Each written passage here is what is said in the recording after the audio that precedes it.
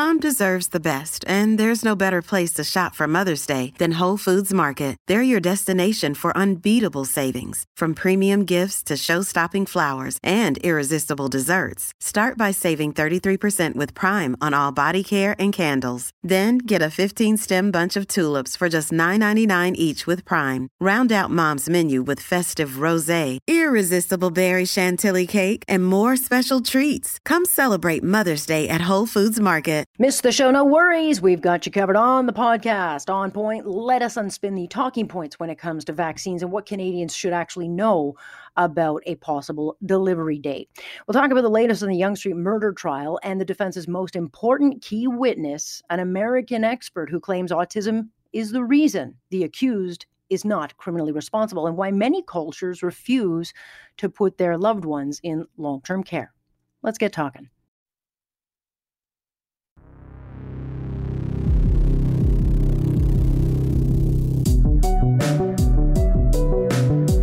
What's your point? You just don't ever get the point. Am I getting through to you? That's the point. Do you understand? There is a point. That point where enough is enough. Here's Alex Pearson on Global News Radio. Are you listening? This is an economic measures that, of course, will be a matter of confidence. But I am reasonably confident that none of the opposition parties wants an election right now. We certainly don't want one. Are you sure you don't want an election? You sure about that? Because even during a pandemic, there is always politics at play. Alex Pearson with you on this December 1st. And here we are ushering in what gives us, I guess, positive thoughts that we might finally have a white Christmas, a real possibility this year. And I actually don't mind the snow until December 26th, and then I'm done with it. But it also, I think, working from home is so much easier to stomach. But then after Christmas, this all has to melt and go away. But certainly a lot of excitement in our house, you know, as the rain turned white, the son bolted out of bed and looked out the window, and it was like, it's a signal that you can go down the slide at warp speed. That's what he's most excited about. So it was a lot of fun, certainly for the kids, and that's what they need these days.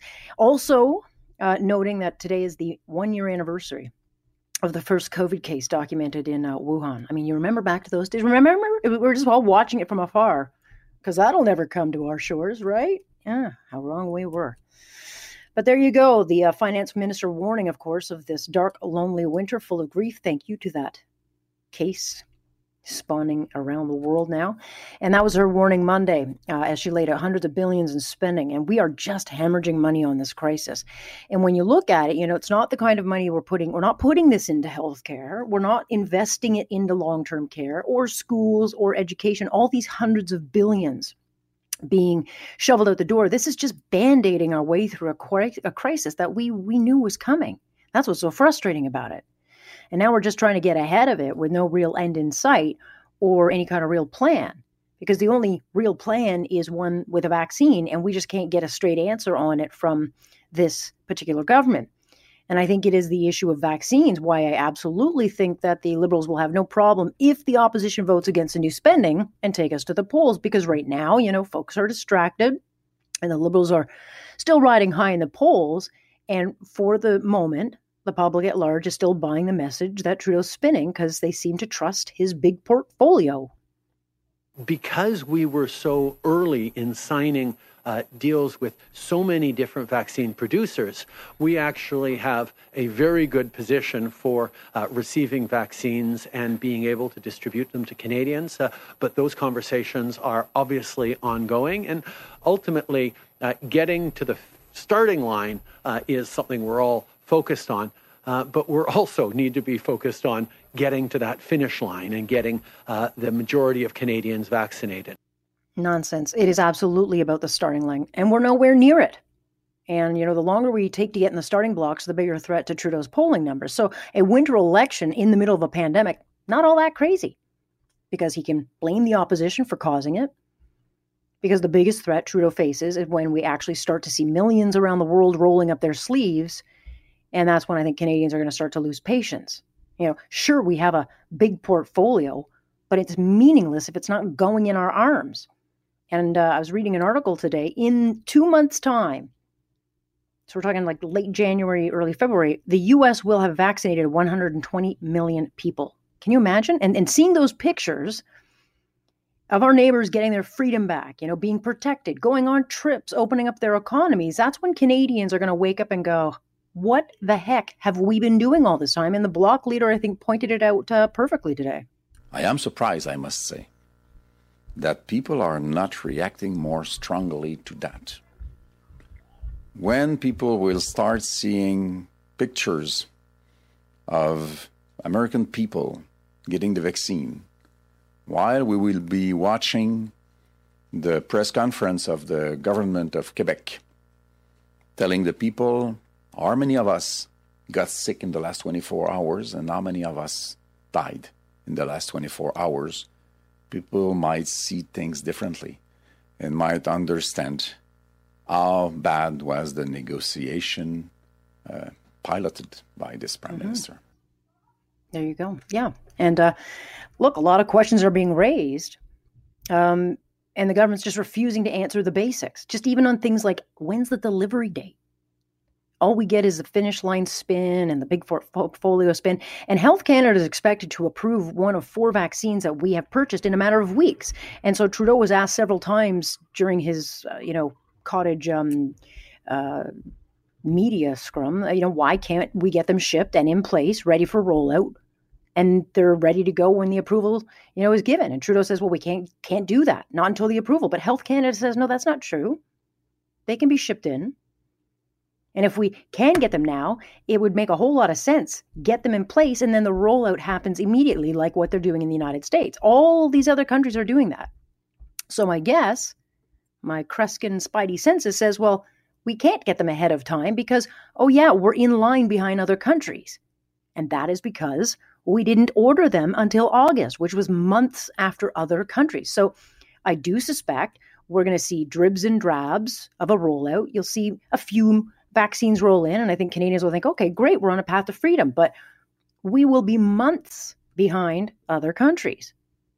And so, sure, an election in the dead of winter in the middle of a second wave seems nuts.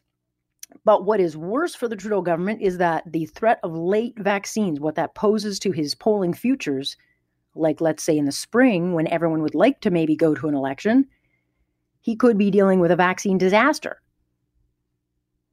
So, should Jagmeet Singh follow through with this threat and not support this fiscal update, I don't actually think Trudeau would mind one little bit if his government is brought down. So to me, it's all about the vaccines. And interestingly, and the premier today was not at his press conference, which is a first, but until the vaccines arrive, I thought it was interesting because General Rick Hillier, who is in charge of rolling out the Ontario response, who also has no idea of any dates or information, he put out quite the motivation rally call for those who are tired or refuse to do their part. It's a little bit long, but I thought it was actually quite nice. And people are tired and say, oh my goodness, we can't carry on. Well, guess what? You can.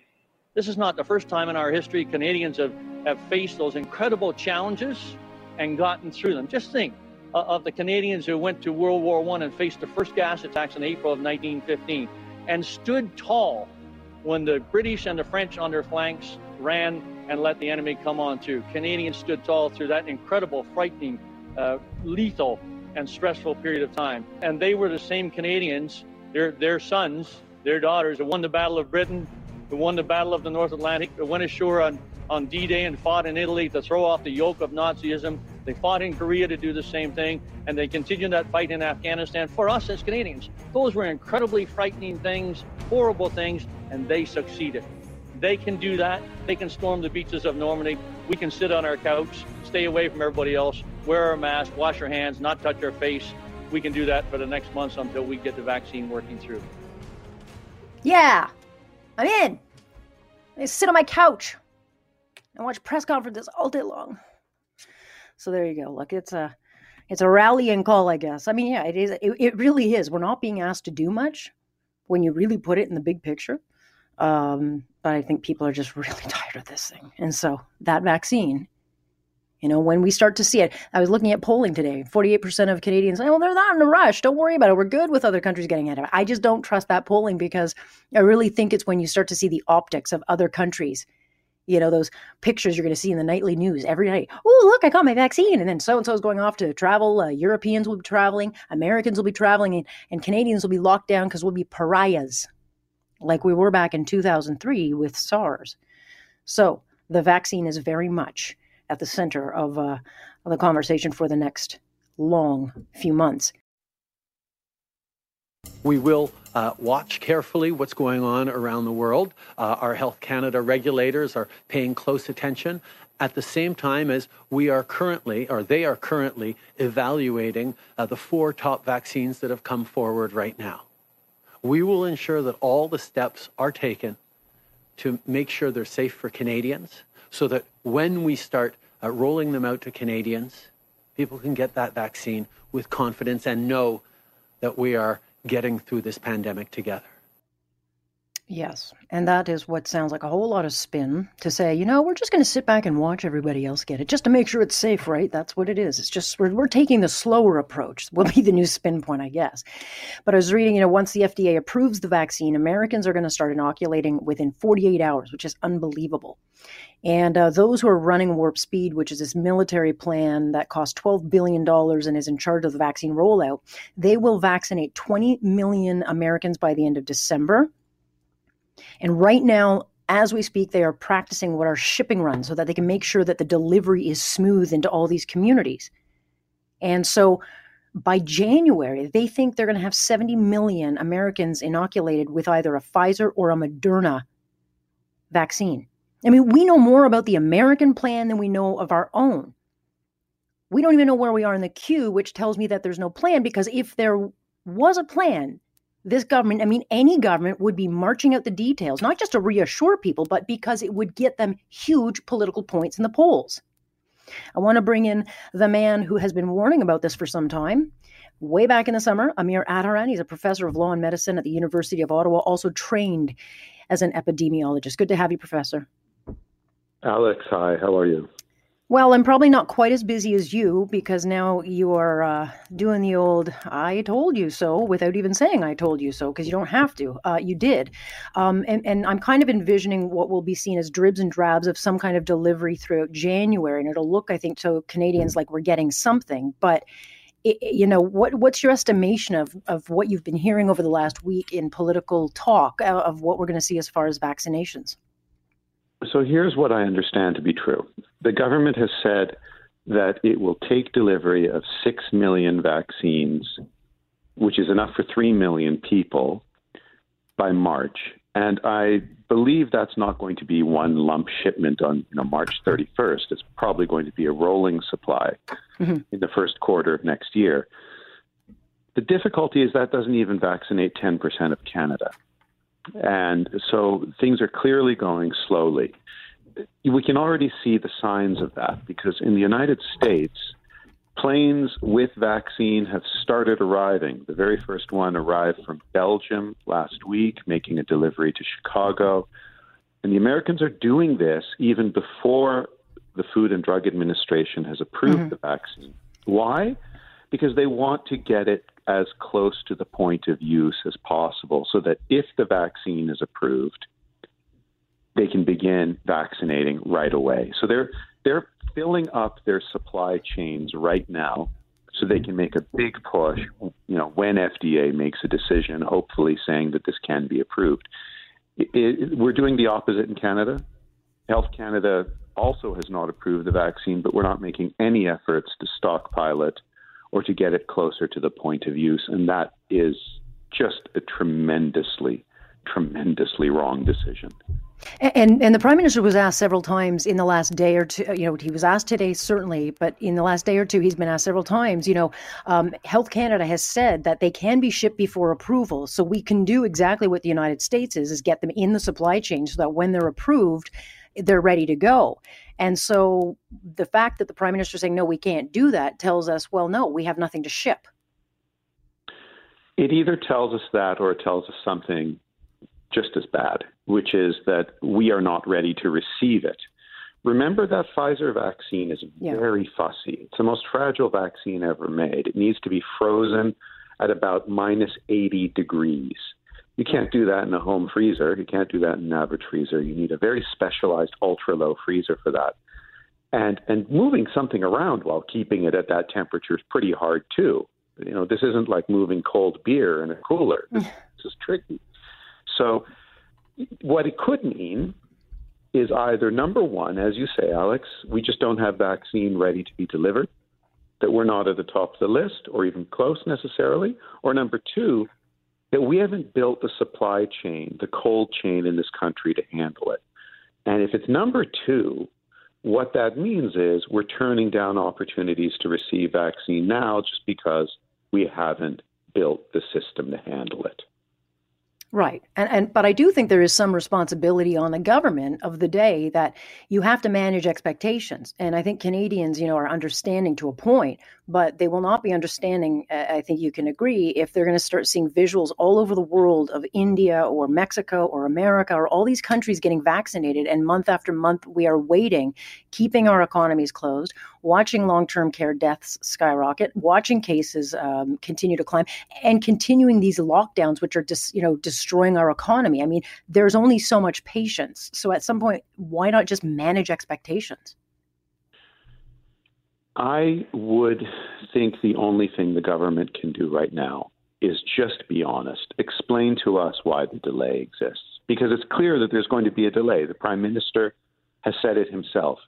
Is it because we're trying to overcome legal barriers with bringing the vaccine in before Health Canada approves it? Well, that should be fixed. Mm-hmm. Is it because we don't have the cold chain in place to handle the vaccine and move it about the country? Well, that needs to be fixed. Is it because we don't have agreements in place with the provinces yet for how it'll be distributed? Same story. It's got to be fixed. It's not good enough for the Prime Minister to come out of his cottage at something like 11 in the morning every day, out the front doors like a cuckoo clock, and repeat a message. He has to actually explain to Canadians what the barriers are and what government is doing to fix it. If he doesn't do that, I'm afraid patience will wear more thinly. Mm-hmm. Truth helps. Being kept in the dark will not only possibly injure his government, but it will injure Canadians' trust in the vaccine program, which is something we can't afford. We need them to trust that program and be willing to take the vaccine when it comes. Right. So that's... I am, apart from the science, I'm very worried about how the communications are being dealt with now. Yeah, and you raise a very good point, and I've only got about 50 seconds left, but, the Food and Drug Administration says that the type of authorization, it's not the same as a regular approval, that, they're still going to have to study the performance and safety of this vaccine. Can you kind of explain, it's not that they're going to put out a rush vaccine that's dangerous, but it still will need more study. Which is true with every vaccine ever, actually. It's not as special this time as people think. We always do something called pharmacovigilance, and that's just a fuzzy word, big word, meaning that after you release a drug or a vaccine, you continue to watch its performance. And if there are people being harmed by it, you make sure to report that so the patterns are found and it's dealt with. So that's not unusual. I am totally happy to be there on day one and get the vaccine, and I hope other people will be too. Yeah, I will be just probably ahead of you. Or maybe I'll let my mother go first. Me. But nonetheless. We're going to fight over that. All right. Appreciate your time on this, Professor. Thank you. Take care. That is Professor Amir Attaran. And look, this is not a partisan issue. I do think the government has a responsibility. And I think the professor raises a very, very, smart and important factor, is that you have to have trust. If you don't, then people come up with conspiracy theories and then they don't take the vaccine, which is not what we want. Nonetheless, we'll continue to discuss. Hey, it's Ryan Reynolds, and I'm here with Keith, co-star of my upcoming film, If, only in theaters May 17th. Do you want to tell people the big news? All right, I'll do it. Sign up now and you'll get unlimited for $15 a month and 6 months of Paramount Plus Essential Plan on us. MintMobile.com/switch. Upfront payment of $45 equivalent to $15 per month. Unlimited over 40 gigabytes per month. Face lower speeds. Videos at 480p. Active Mint customers by 531.24 get 6 months of Paramount Plus Essential Plan. Auto renews after 6 months. Offer ends May 31st, 2024. Separate Paramount Plus registration required. Terms and conditions apply if rated PG.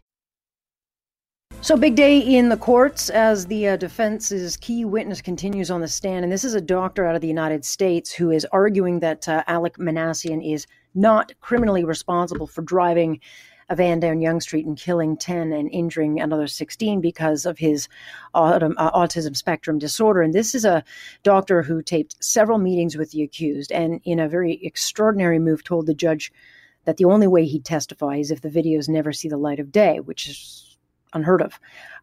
And Justice Malloy had to agree to this, or Minassian would have basically no defense. And so a handful of reporters have been allowed to watch these videos, and one of those reporters is our own Catherine McDonald, of course, of Global News. She joins us now. Good to have you, Kath. Hi, how are you?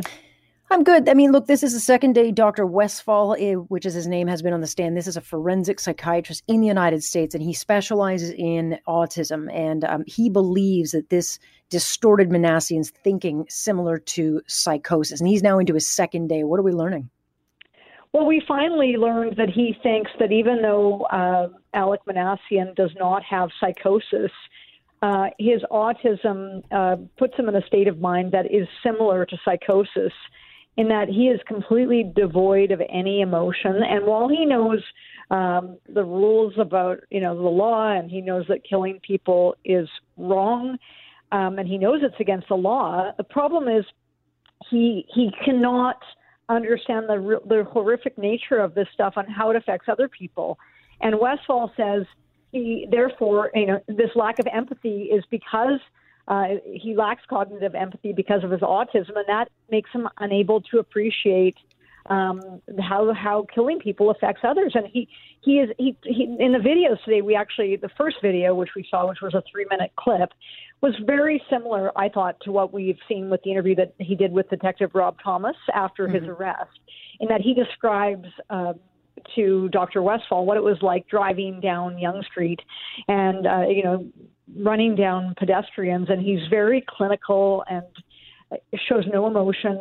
He talks about it, as Westphal says, as if he's going shopping or as if he's playing a video game, and he doesn't, there's no sense that he's remorseful or he's apologetic, but he also isn't like a psychopath. He doesn't do it for a sense of grandeur or, to make himself, he's not bragging about it either. So he just is devoid of any emotion. And Westphal says that's really a sign that he just doesn't have any empathy because of his mental disorder, which is autism. Right, but I mean, at the base of this case, or at the foundation, we've been talking about the motivation being incel, this rejection of women that would have driven, and that he was, obsessed with people like Elliot Rodger, and that. I don't get the sense from following what you're saying that he even understands the incel component of this. No, it's interesting. He was asked about whether people with autism or people who are vulnerable might be more likely to fall, onto these websites, these dark, deep websites where, there's a lot of hatred. And Westphal said yes. He says he talked about another website that he was on, Encyclopedia Grammatica. It's an encyclopedia really of hate. And he said, this whole incel explanation he gave when he was interviewed after his arrest, he goes, I think he told Westphal that he was actually worried about losing his job, failing at his new job. And, he said, I told the interviewer that, the police officer that, because he said people would have been more interested in that. The fringe groups would have been more interested in that narrative. If I had told him I was worried about losing my job, that would have seemed random. And he knew that people would be bored by that. And Westphal said, kind of like him. In fact, he described himself at one point as dust. So he wanted to make people care about what he had done. And he knew that if it was just, I thought I was going to, do badly at my new job, that no one would care.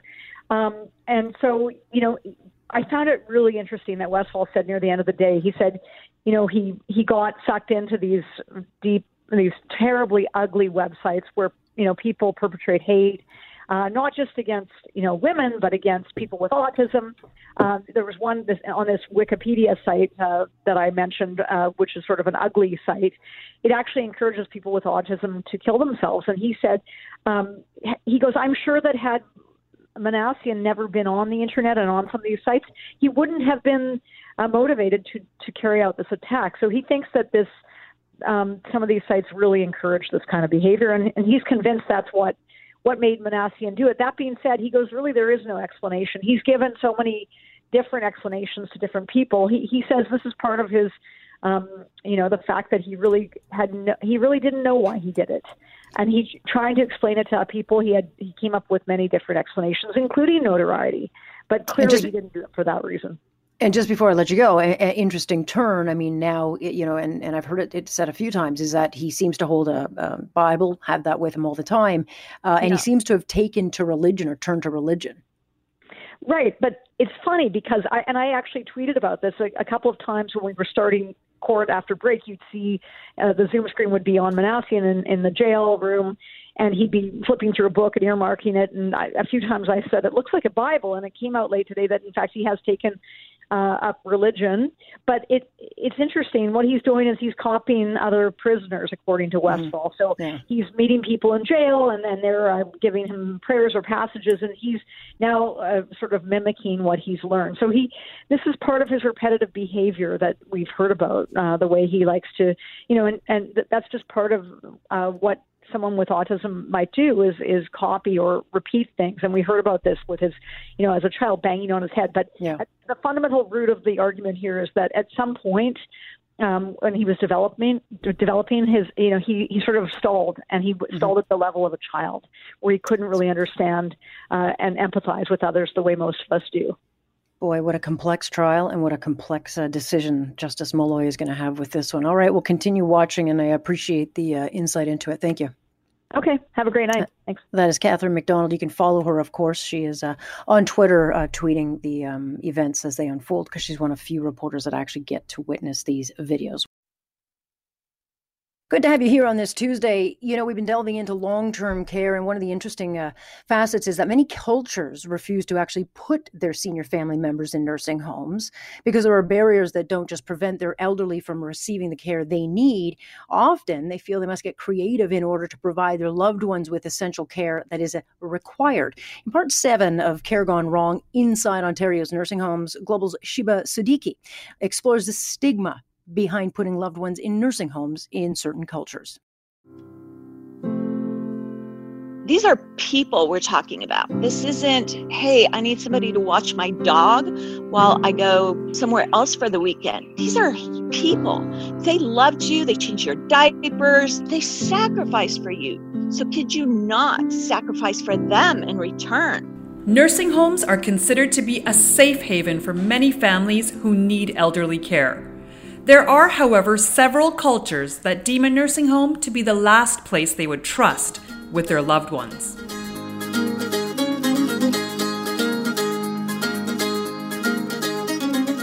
Jaspreet Ball is a 34-year-old college professor who has spent half her life caring for her grandparents. My grandparents came here, I think my grandfather was 60, my grandma would have been in her late 50s. I was born a year after they came to Canada, and they raised me from scratch. I refer to them as Biji and Babaji. Babaji was my first martial arts instructor. He carried me to preschool and carried me back. Sometimes I'd be sleeping, he'd carry me back. They are the reason Punjabi was my first language. Growing up in Canada, they are my connection to who I am and my identity. My grandma stopped walking when I was 17. That's when I first started taking care of her. It's the reverse of parenting, so I call them reverse milestones.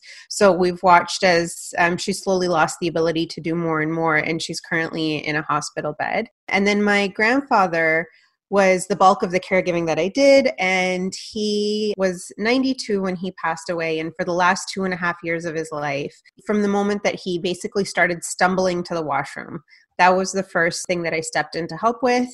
And then it just reversed milestone, stopped walking, and ended in a hospital bed in our living room. I would sleep with him at night. I would be with him during the day. I would work from his bedside, marking, lecture prep. We moved his bed into the living room. That's where I had set up my entire workstation. So I was never more than 5 strides away from him. And at night, I would shoot up straight as soon as he had to go to the bathroom. So it was a very intimate relationship. My Babaji had an oxygen machine that would compress oxygen and would wake me up every 20 minutes. It would like hiss. When you sleep on the floor of the living room of the house, everyone that walks through, everyone that goes to get a glass of water from the kitchen, everyone that comes home from work wakes you up. And so for 2.5 years of my life, I didn't sleep fully. I didn't do what I wanted to with my time. My time was primarily dictated by what Babaji needed, and it really takes a toll on you. And even though he has passed away, I still get up at night thinking he has to go to the bathroom. Those things are very hard to unlearn. He was my biggest advocate for getting an education. He was so proud when I got my PhD. He was unabashedly my biggest supporter. And so it felt really, really hard to take care of him, but it never felt like a sacrifice. Although Jaspreet spent over 2 years caring for her grandfather, her family knew a nursing home was never an option. It's not a version of reality we have available to us. We don't have other families that model it for us. There was so much stigma. There was an understanding that, if you don't care about your parents, you put them in a nursing home. And we don't do that. Other people do that. And we think poorly of people who put their parents in nursing homes. And so while we really could have done with the extra support, time and time again, we just weren't able to do it. What we see is that these for-profit institutes are underfunded. The people who are making money off of them are not spending it in the right place. People are not cared for in a way that's ideal. They're not culturally sensitive. They don't speak Punjabi. They don't serve Punjabi food. And so it was very much framed as people don't come back from nursing homes. We know if you're going, it's a one-way ticket, and we're not sending our parents to that very dark place.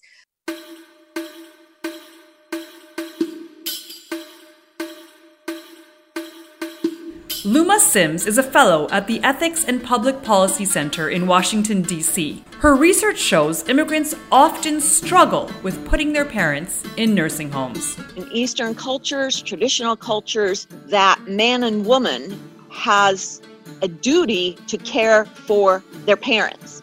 They can't just walk away from that. The stigma comes from the pressure and the expectation that you are to care for your parents the way they cared for you. Let me tell you, there is a pressure in the Western cultures not to take care of them, to put them in nursing homes, because the pressure is follow your dreams. The pressure is that it's all about you. In many families, it may be necessary to place your loved ones in a nursing home. There are, however, barriers immigrants can face in these same homes. Dr. Amit Arya is a palliative care physician and professor at McMaster University. We know in Ontario here, we have probably about 200 languages that are spoken, and yet only about 8% of our long-term care facilities are ones that are culturally or language specific. So there's very little investment that goes into that. And part of that is likely because we've designed long-term care homes as big warehouses where we're putting in hundreds of people to receive care that's regimented and rationed rather than giving people individualized care. One big problem with our nursing home system is that these places are not designed to be culturally safe for people who face language barriers or cultural barriers in the system. And we know that for seniors, regardless of whatever area of the healthcare system they're trying to access, language and cultural barriers are very significant for them.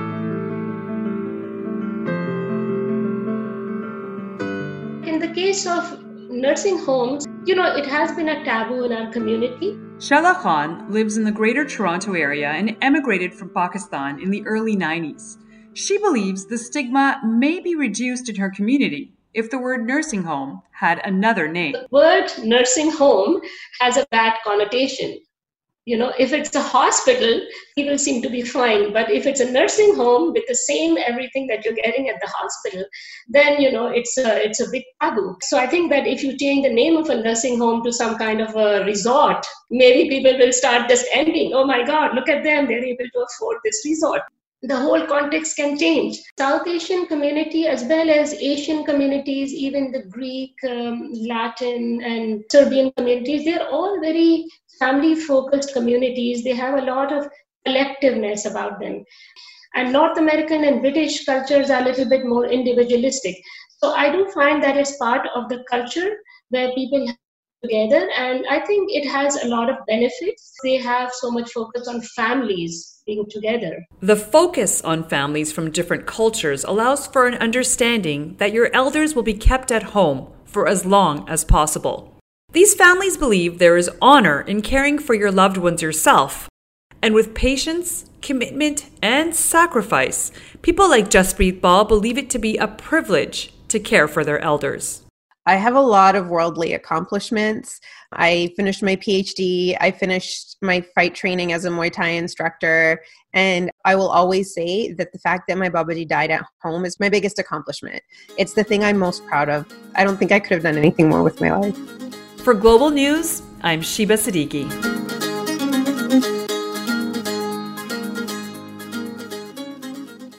Tomorrow on our series, we explore what a 12-hour shift looks like for a nurse or personal support worker.